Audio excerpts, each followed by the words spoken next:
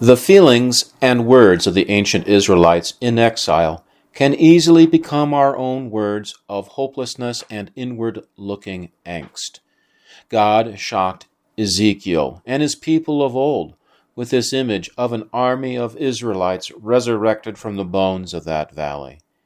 He comes to us as well, with the same Spirit whom Ezekiel called and the same strong words of redemption and life. Hi, this is Pastor John Edding. In today's sermon from Ezekiel 37, I refer to a painting by Edward Munch called By the Deathbed. The link to this painting can be found in the sermon show notes. Thank you for listening to the Sandhills Lutheran Ministry podcast. Let's get to today's sermon entitled, He Puts His Spirit Within Us. Grace be unto you and peace from God our Father and the Lord Jesus Christ. Here we go. As we come to this text, let us pray. Create in us a clean heart, O God, and renew a right spirit within us. Cast us not away from your presence, and take not your Holy Spirit from us. Restore unto your people the joy of your salvation, and uphold us with your free spirit. Through Jesus our Lord. Amen. When I ask you to take out that insert found in your bulletin of the image, it's a painting. It's called By the Deathbed. It's a painting done done in the Expressionism style by Edward Munch in the year 1893. Now, this painting depicts the characters kind of in very distinct in a shadowy state of bereavement. This work currently resides in the Munch Museum located in Oslo, Norway.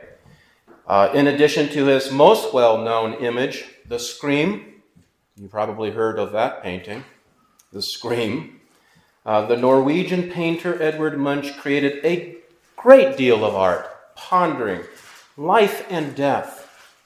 Tuberculosis was among the frightening illnesses of the age. Most people were affected by this disease in one way or other. And now, Munch experienced the disease twice among those closest to him, including his mother and also his sister. And then on one occasion, he too was struck down by it. So the inspiration for the painting By the Deathbed was the death of his sister, Johanne Sophie, from tuberculosis in 1877. She was 15 years old. And through this painting and many others like it, he expressed his own grief and experiences with death and the end of life, as well as that of mankind as a whole. Now, this painting shares the simple moments of paying our last respects to a loved one who has died. I want to first direct your attention to the mourners in this painting, By the Deathbed. The first thing that we might notice are the mourners. My eye was first drawn to that hollow-eyed figure on the far right, this gaunt woman in the forefront. And maybe this might have been a caregiver whose needs and distresses are often ignored. And next to the gaunt woman mourner is a red-masked man, eyes closed, hands folded in prayer. There are three other more figures, including the last one down the line, and her eyes are looking directly outward at us. Each figure has a slightly different reaction. The eyes of the figures are either shut or turned away from looking directly at the deceased. Now, we might connect this mourning with one of the mourners in the image from the painting By the Deathbed. And like the mourners in the painting, we might shut our eyes or turn away from death. Even viewing this painting is kind of it might be hard. What a downer, Pastor John. You bring this painting to us this morning. But we cannot deny the power of death over us. And like the painting expresses, death is an event that causes ripples and impacts other living beings. And by the deathbed, we know grief and loss. And although our culture seeks ways to avoid death, we live in what my Oma would call this veil of tears. There's no shame in our suffering. There's no shame in our tears by the deathbed. It only means that you miss and love your loved one. Staring death in the face at a Christian funeral forces us back to the one who offers any hope that day, Jesus, the resurrection and the life, by whom we do indeed come to the Father and life eternal. This sermon is really for the discouraged. And your source of discouragement today does not necessarily have to do with death, as the painting and as our readings for today suggest. You probably have some reason to be unhappy or miserable. Which human life does not? Ill health, poverty, addiction, exhaustion from being a caregiver, loneliness, tension in the family, politics, or something else will be your source of frustration and pain. Where do you struggle with hope? What would you point to? The economic situation, everything seems so volatile. The current vibe is of tumult. The feeling seems to be that we're on the edge of a disaster. How about spiritual? Hope can fail and turn to discouragement. We can feel like God does not love us. We can despair of his love if we focus only on our problems and thereby drown out his promises. We can feel like whatever we do, it does not make a real difference. So, if we're feeling that way, where do we turn to for hope? Well, I want to direct your attention to, again, the painting and the second aspect. Though our eye might be drawn to the mourners, the other aspect of this painting is the deathbed and the body on the deathbed. The prone figure covered in the white sheet that just radiates helplessness. Ezekiel seemed to be given an impossible task. His audience felt like they were the deceased one on their deathbed. And his job was to preach to them, to bring a message of hope to them. And they were not identifying that day as mourners, but as the one lying there helpless on their deathbed. In fact, even worse, they felt like bones, dead, dry bones. God's people in exile struggled to hope. And talking to them did not seem like it would work. Ezekiel and his people were feeling the weight of God's judgment upon them. Their nation was crushed. The corpses of their elders and children had been heaped up outside the city walls when the Babylonians had conquered the city. Just read Psalm 137. They felt like a pile of dead bones themselves, dried up and cut off. And then he said to me, Son of man, these bones are the whole house of Israel. Behold, they say, our bones are dried up, and our hope is lost. We are indeed cut off. And they were miserable. Now, once that final destruction of Jerusalem happened, Ezekiel became a prophet of hope. Here in chapter 37, he is tackling the disappointment and the disillusionment of the people head on. And Ezekiel calls them to a new hope. a hope in God. Verse 12. Therefore prophesy and say to them, thus says the Lord God, behold, I will open your graves and raise you from your graves, O my people, and I will bring you into the land of Israel, and you shall know that I am the Lord.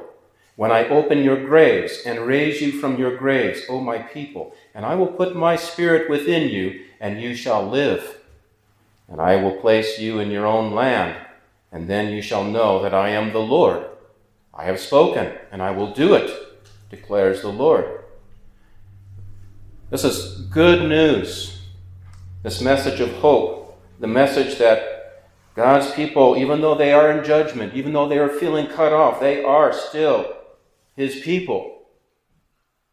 Verse 13, I will raise you from your graves, O my people. They remain his people. The covenant had not been broken. Indeed, the old covenant was still in force. The exile was simply the covenant in action. God would restore the fortunes of his people, no matter how difficult it looked. But God raised up Cyrus to let the people go home. You can read about it in 2 Chronicles chapter 36. And he raised an Esther to save them from Haman's genocide. He raised up Nehemiah to rebuild the city walls. And then the Messiah came, and Jesus healed the sick. He opened the eyes of the blind. He fed the hungry. He raised the dead. God's blessings in spirit are not only for that great and glorious day, but they are for you and me right now.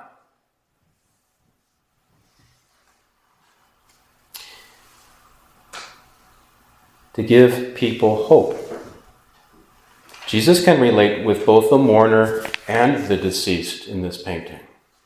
Jesus wept by the deathbed of Lazarus, and then he raised Lazarus from the dead. Jesus also became a corpse, and he was laid on his deathbed, his tomb. But Paul tells us in our epistle reading that the Holy Spirit raised Jesus from the dead. It was his mission. Why did he come? To suffer and die and be raised again. What was his mission? His mission to do what? His mission to destroy death. By his death, and to give his people life and a living hope. Peter talks about this too in his first letter, chapter 1, verse 13. Blessed be the God and Father of our Lord Jesus Christ. According to his great mercy, he has caused us to be born again to a living hope through the resurrection of Jesus Christ from the dead. And so now we will look at that wonderful promise that God gives to us in our reading for today, that he puts his Spirit within us. And I will put my Spirit within you, and you shall live. This is God's promise to you in the midst of your discouragement, or perhaps disappointment, or disillusionment. The promise that he puts his Spirit within us and that we live is really, Ezekiel foresees that in the Messianic age of Jesus, the Spirit will raise up the New Testament church from the dry bones and the ashes of Israel. And in that day, the Spirit will change people's hearts, put a new spirit within them, cleanse them from their sins, and cause them to live. Holy Spirit is the giver of spiritual life. Speaking to Nicodemus, Jesus declared that one can become a member of the new kingdom only through spiritual rebirth, which is the work of the Holy Spirit by water and the Word. And as we confessed earlier, in the small catechism reading on baptism, along with God's Word, baptism is a life-giving water, rich in grace and a washing of rebirth and renewal of the Holy Spirit. He saved us not because of righteous things that we have done, but because of his mercy. He saved us through the washing of rebirth and renewal by the Holy Spirit. Titus 3, verse 5. God has placed his Spirit in us, and we live. The Spirit dwells in us. And in our epistle reading, Romans 8, verse 11, if the Spirit of him who raised Jesus from the dead dwells in you, he who raised Christ Jesus from the dead will also give life to your mortal bodies through his Spirit who dwells in you. And that life is the promise. And that promise is not only for the last day, but it's for the now, for the life, our life now. And we need that sure hope, that blessed hope based on Jesus' resurrection. And his resurrection is everything. Now, while people watch college basketball teams play in this year's March Madness tournament, there is another sports competition that just concluded, the NCAA wrestling competition. Penn State wrestler Aaron Brooks, who recently won his third consecutive NCAA title in the 184-pound division, found himself at the center of controversy following a profession of faith in post-competition interview with ESPN. Let's say he got some of the commentators riled up. But it really boils down to this quote. Aaron Brooks confessed during the interview that Christ's resurrection is everything. And here's more of the quote from that interview. It's everything. Christ's resurrection is everything, not just his life, but his death and resurrection. You can only get that through him, and the Holy Spirit only through him. And of course, it was his confession that there's only one way to eternal life, only through Jesus Christ. It's that part that got him into trouble. But the quote continues. In fact, when asked how he stays on top, Brooks responded, "It's all for the glory of God, you know. Back when I just worshipped wrestling, I burned out. But now I'm doing it for him. I don't do it to get the trophy and these things. Like I said, it's to preach to people." And he continued, so that's what motivates me, and that's what's on my mind the whole time, because everything else comes and goes. People are winning and losing. It's all vanity, you know. Once this is over, they're talking about what's going on next year. It's just how the world works. And when I am out there, I said, what lives can I change with the Holy Spirit in me? Because that goes for eternity. He puts his Spirit in us and we live. And we live for others with that living hope, the Spirit placed in us. As we return back to this image, Christ's resurrection is everything. And now on this 5th Sunday in Lent, that's what I call March Gladness. Away with madness, away with sadness. Christ has final victory over death. And whether we connect this morning more with the mourners in the painting who know the pain of loss, or whether we connect more like God's people did in the Babylonian exile with the one in the deathbed, either way, our hope is not cut off. Christ's resurrection is everything. We have hope. Jesus will wipe away our tears. So we have hope, a living hope, and a hope that does not disappoint us. We can mourn, but not without hope, like others. And we can hope because God has placed his Spirit in us, and you and I shall live, both now and forever. Amen. In the name of the Father, the Son, and the Holy Spirit. Amen.